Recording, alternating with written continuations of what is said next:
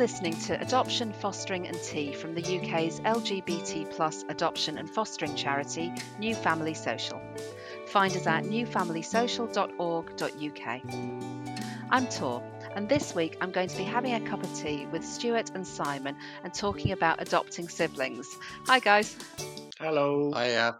Thank you so much for joining us. It sounds like you've had a very interesting lockdown. Do you want to tell me a bit, sort of rewinding, about how you met and how you decided to adopt? How we met long time ago. We had our first date in a harvester, which was the embodiment of luxury. And so we've been together for 10 years, and we'd been talking about adoption for a while, but it wasn't quite right for us. We got married just over 5 years ago, and then we started talking more about adoption, but Simon was busy with university.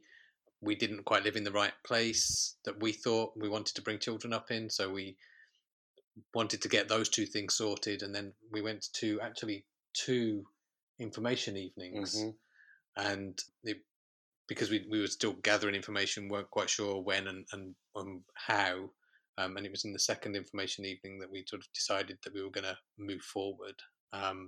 Big decision. We felt that we'd got the jobs we wanted. Yep. And we were living in a place we wanted to be. So those were important things for us. Was it always going to be adoption for you, or did you consider other routes to parenthood? I think we did consider other routes.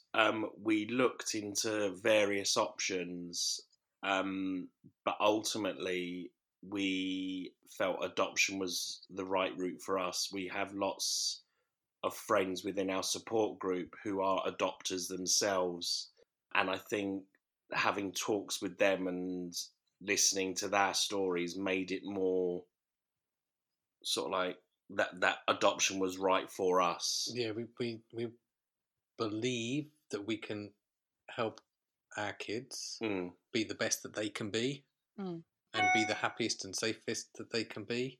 So it felt right to move forward with it. And what was it about that second information evening that cemented the decision that wasn't at the first information evening? I think for me, it was one of the talks that they actually said. We were sat there, and I think it was just purely for my sheer stubbornness. I remember them turning. We had someone who'd adopted a sibling group, and their story was just amazing. And we thought, yes, we can do that. But then they started talking about sort of like BMIs and stuff like that. And they turned around and said, you have to have a particular BMI if you want to be able to adopt. And I looked around the room and put my hand up and said, so that completely wipes out the entire room then, because you're all saying we're too fat. And because my sheer stubbornness, I thought, no, I'm not having someone tell me I can't adopt, so we're going to adopt. I'm really surprised that they said that, because it used to definitely be said a lot, but it seems to be being said a bit less. So, yeah, I'm quite surprised that was said. It was good that you didn't just rule yourselves out, I guess. If you thought, well, I'm above that weight. Yeah, and we did do things to address that, but we know that BMI isn't the be all and end all of a healthy lifestyle. Exactly. And so we just thought, we don't want to let things get in our way.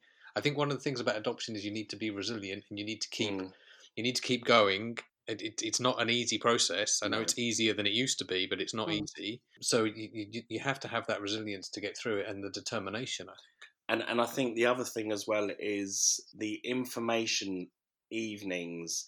They kind of made it sound, they briefly touched on the harsh realities of what your journey is going to be like, if that makes sense.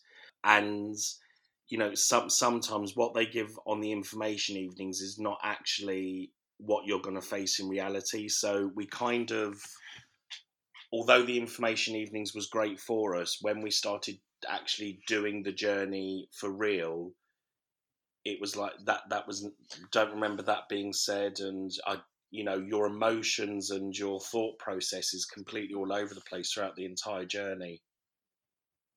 Yeah, so what do you think could have been said at the information evening that would have been really useful to you back then?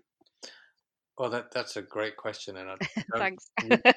Yeah, I don't really know the answer. I think there's a balance between giving people information and not putting people off. Mm.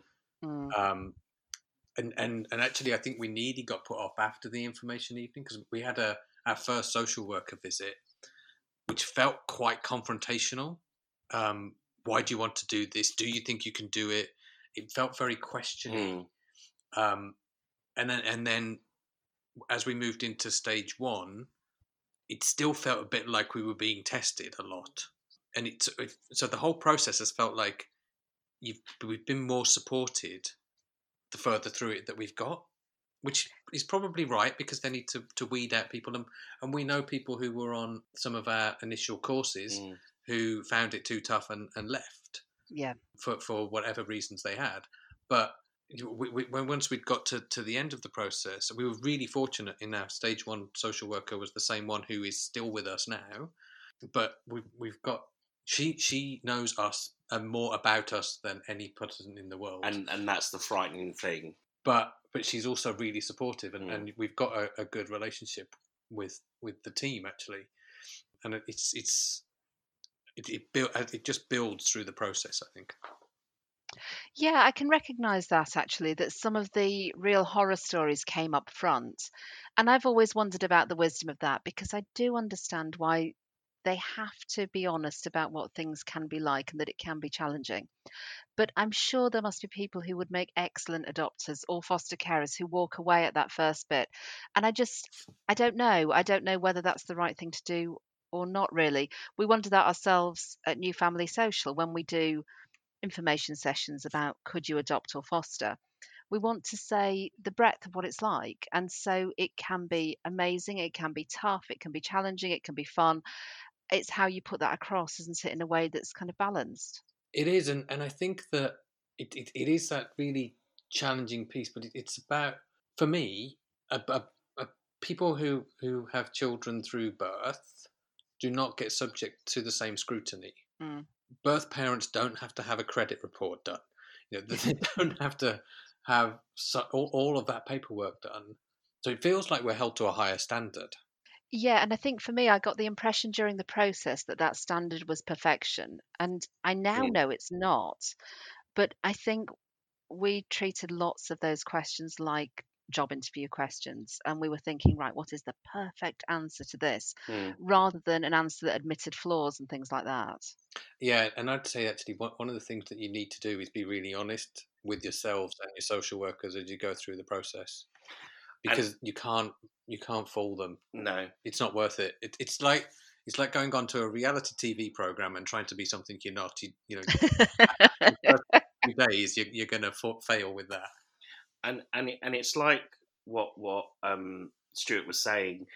The whole process is you have to be prepared, and this is something we wasn't prepared for your life to be put in black and white in front of you, and that was the most not shocking thing, but it was like, your whole life is literally laid out in front of you on paper, and we knew from the beginning that if we kept something from them, we had to have social media checks, we had to have, like Stuart was saying, credit checks, our house was looked into, there wasn't a stone left unturned.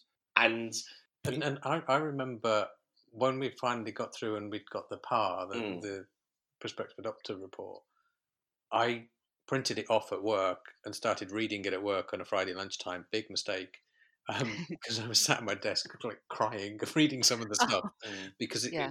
and you don't realise how much they're listening to you sometimes and interpreting what you're saying, and they're good at their job. They get it right in terms of understanding you.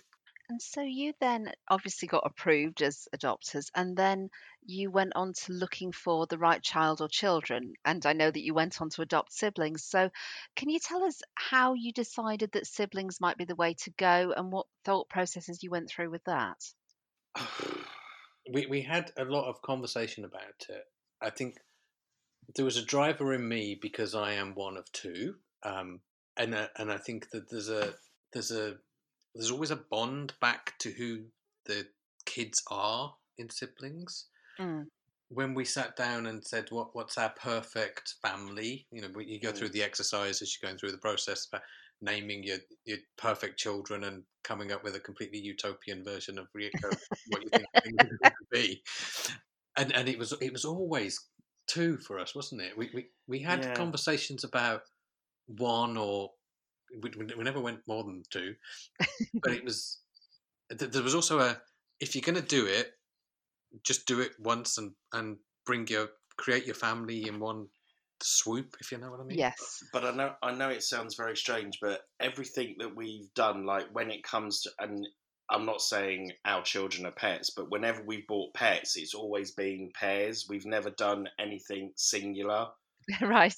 So it was just a natural, because our whole family is based around pairings. Mm. It was just a natural. Yeah, my sister's got two kids. Yeah. Our really good friends next door have got two kids. It was always going to be a pair. Yeah, but I know people who have adopted one have said that they don't understand how we've done it, and there are times when we look at each other and we don't quite understand how we've done it.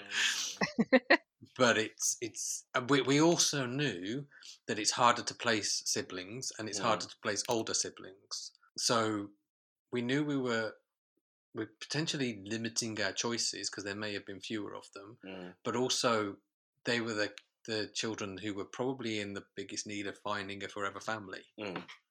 Yes, I can see that. And I can see that it sounds like it was your starting point and then just continued to fit.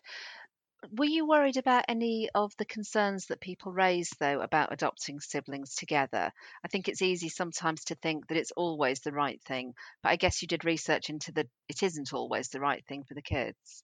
Yeah, and when it's interesting when you look at our children's together or apart report, they were actually originally supposed to be placed apart, but it was the foster carers who said, no, these kids need to be together. And when the first time we met them, they were looking out for each other and talking to each other, and our daughter had her face painted, and she sought out her brother to say, look at this, look at the butterfly on my face, and he was so engaged with it.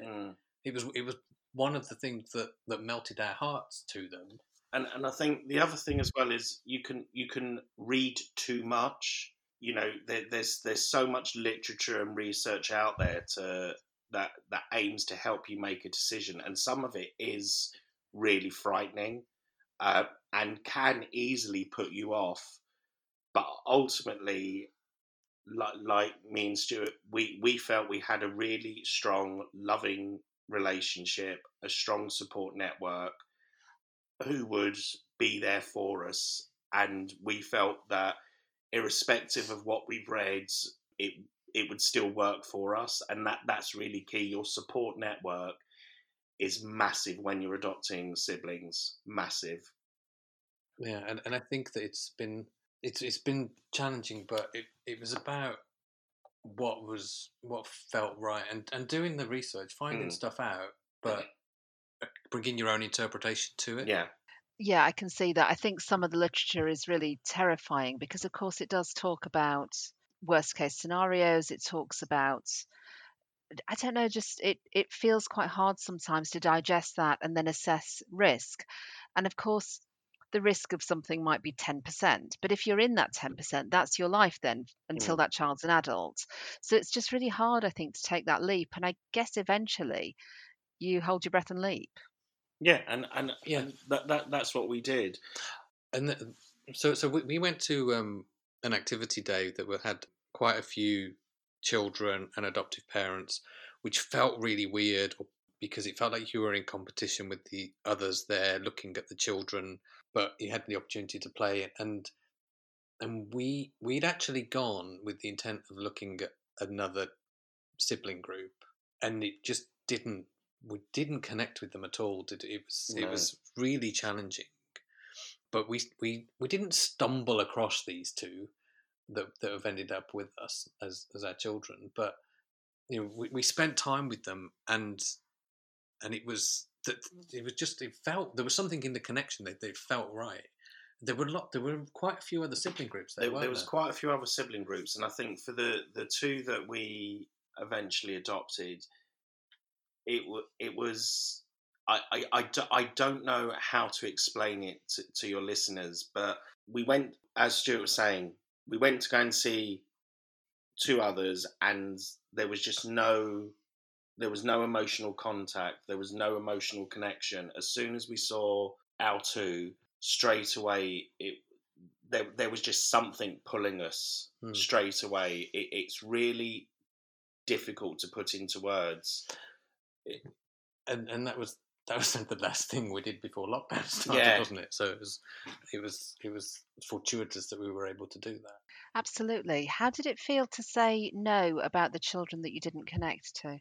It was tough because I think that the children's social worker thought we've found someone for these, and then we actually ended up having to go, or we went to a sibling workshop then the following week, and the children's social worker was there, and she was asking us if we thought it through properly, and were we really sure we didn't want them.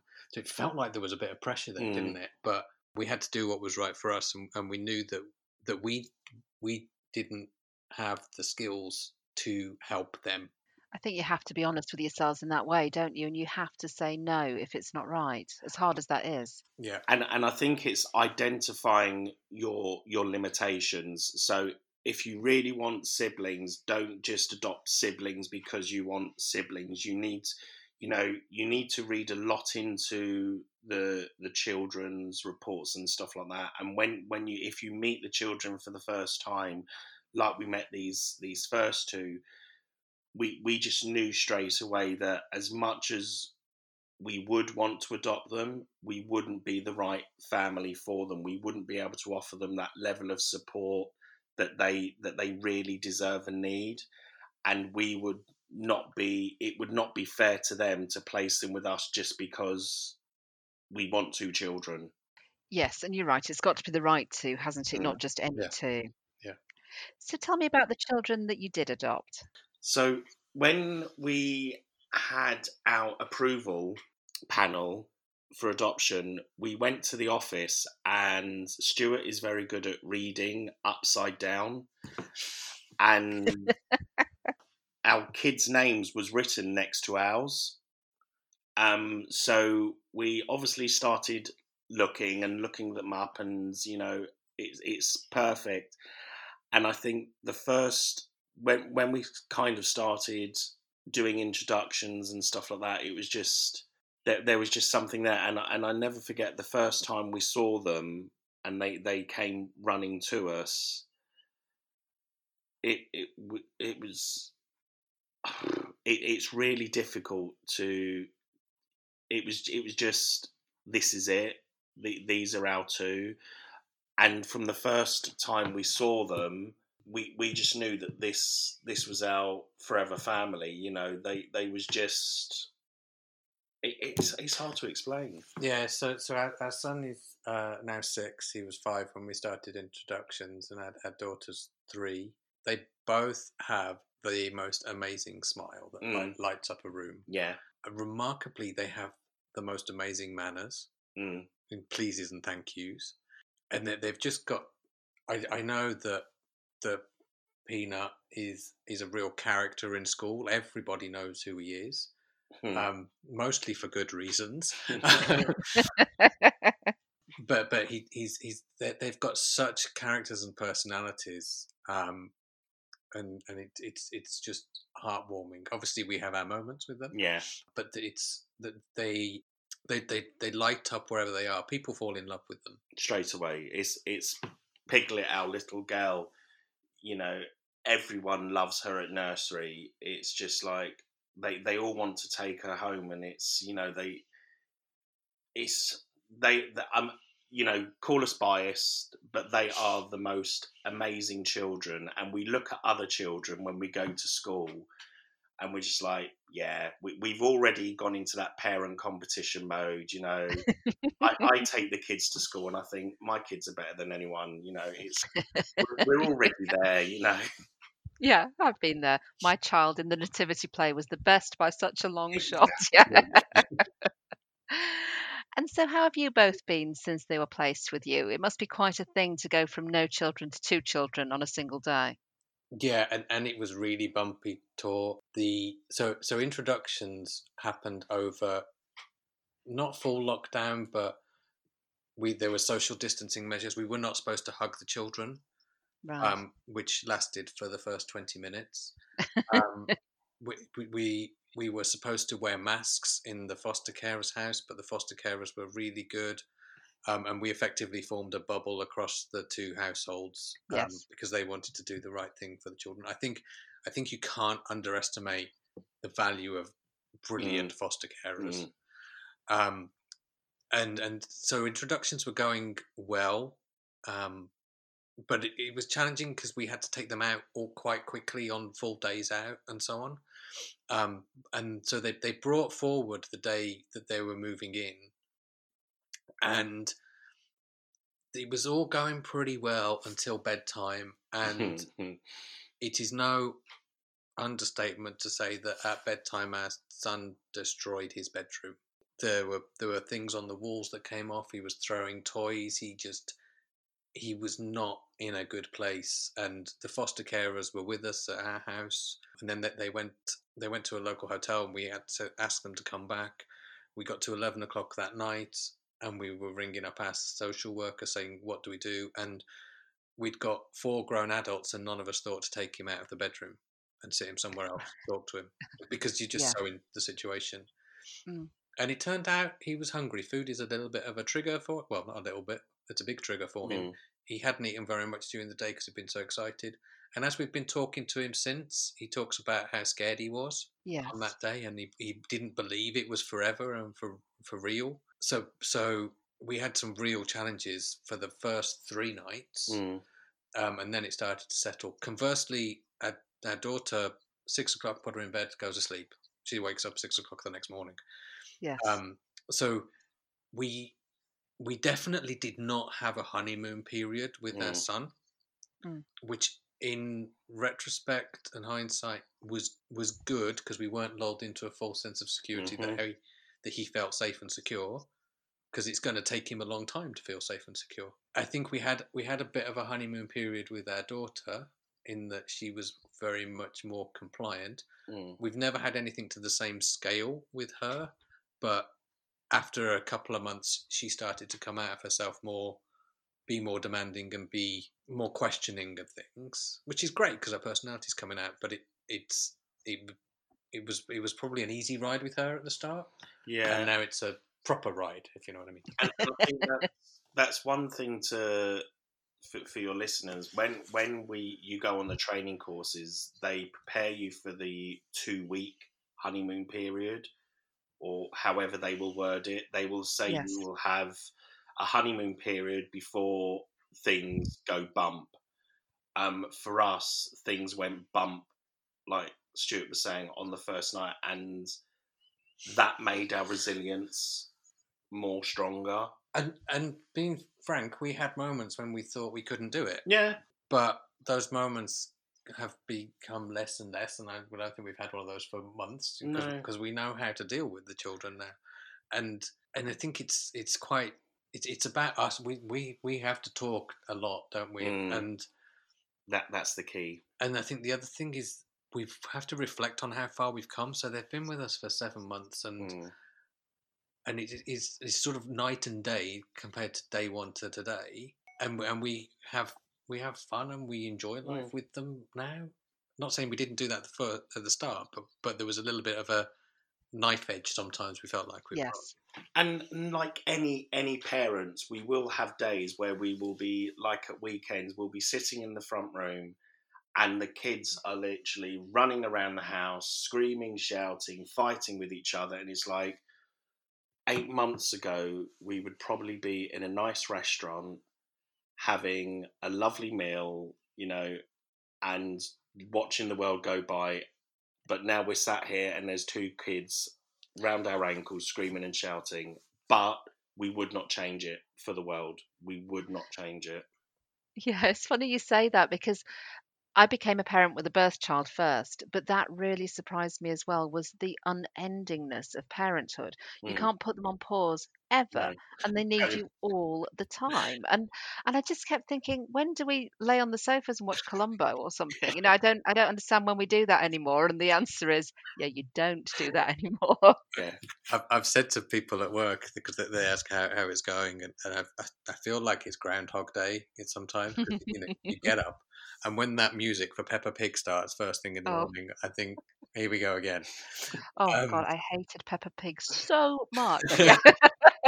feel like I've seen every episode, but our Mhm. daughter loves it. Yeah, well, I know, and then you end up watching it, don't you, endlessly? Yeah, and I think the other thing that's been really not what we had anticipated is having done it when you can't physically see your support network. Mm, People have been great on the phone, Mm. but it is always the 4 of us, and it's great to have the family time, but mm, it is always the 4 of us. We've been really lucky that the kids are in school, but we can't go and play with their uncles and aunts, and we can't even really play with the kids next door. Our kids need to learn to socialize more with other children, and mm, that's something we can't really give them at the moment other than when they're at school, so that we're not able to address everything at the moment, but also mm, we're not able to have somebody come over and just play with them upstairs for an hour while we just sit down for 5 minutes. mm, Yeah. So it's been additionally tough for us through this, mm, hasn't it? mm. I agree. And the support network on the phone is great because you can talk to people and moan about it and celebrate things, but it's not the same as actually having them support you physically. Yeah, and I guess that neither one of you can pop out for a coffee with a friend either, can you, at the moment? So even just escaping each other one at a time or whatever is really hard. No, I mean we one the other day we went to Asda together on our Yeah, own. that was exciting. Everything. You are living the dream. We Yeah, are living the dream. because obviously also balancing me working from home. Yeah. Simon's still on adoption leave for another few weeks, but it's going to change again, and in the next couple of weeks, and we know that change doesn't work well for the kids. They're Mm. not good with change. At school, if they change the play corner slightly, we have a bad day at school. Yes. So we've got all of that playing on at the same time. Mm, So yeah, as we're recording this, we're a couple of days away from whole school being back, and we started preparing Peanut for that a week ago, talking to him about mm. some of your friends are going to be coming back. The class size is going to get bigger. You're going to start to do some different things again. So you have to have that constant look forward as to what's going to change soon, and how can we talk about it and bring it to forefront. And I think that's what makes parenting siblings, especially through adoption, can be quite challenging sometimes. Both me and Stuart are part of siblings, and if we had a problem, it was quite self-explanatory. We had a problem, our parents would deal with it and discuss it with us. With our two, they have their own way of identifying that they have a problem, and it's trying to get into their mindset sometimes and try and dig deep to find out what's going on with them, what's troubling them. That sometimes has been really, really challenging because we're having to use pace, even though sometimes we feel pace is a bit challenging, but also trying to communicate with a 6-year-old and a 3-year-old, trying to understand their emotions. That sometimes has been really, really challenging and draining. And it's easier to get to the nub of things with the 6-year-old because he's able to rationalize and think a bit more. 3-year-old, it's like, why did you do that? Being curious. Why did you do that? Because I wanted to. Yeah, that's not what we're trying to get to. But it's been That's difficult. And I think there's an element of light sort of trauma bond between the two of them. But again, it's one of the things that we had to read up on and understand. It's not big and massive, but they are each other's security, and so they look to each other for everything, but they also wind each other up a hell of a lot. It sounds overall, though, like through difficult circumstances with lockdown and so on, that you've actually done incredibly well, really. It sounds like you've ridden out the bumps. You've got to a point where your children are with you and beginning to expand into their new lives and things, which is incredibly impressive. I'm just wondering, if you could travel back in time to the start, what sort of advice would you give yourselves? So, for me, if we was to be placed in this exact same scenario, do some research within the local area, i.e. what is out there for kids to do, because when the kids came here, we suddenly realised we know one park where we live. And we have 2 children that need to run and explore. And we didn't know anything about what kids stuff was in our local area. We thought we did. Because we knew where the swimming pool was, and we knew where the theme parks were, and we knew where the stuff things that we like. Yeah, but we knew where the things that you would traditionally go and play. We didn't know about the places you can go and get outside and walk, or run, or build dens that are free and that are open in lockdown, or whichever version of lockdown we're in at the moment. So it was those sort of places we didn't have a handle on, wasn't it? Yes. Where can you go just to get out of the house? You need to get out of the house. Yeah. And I think for us, the other thing as well is we wanted the children to feel loved as soon as they came here. So we did the biggest mistake, which everyone was telling us don't do, but we had all the toys in the kids' bedrooms. And for our son, when he arrived in his room for the first time and saw all these new toys, or toys that had been given to us, they was the first ones to get trashed and broke, because it was just too much for him.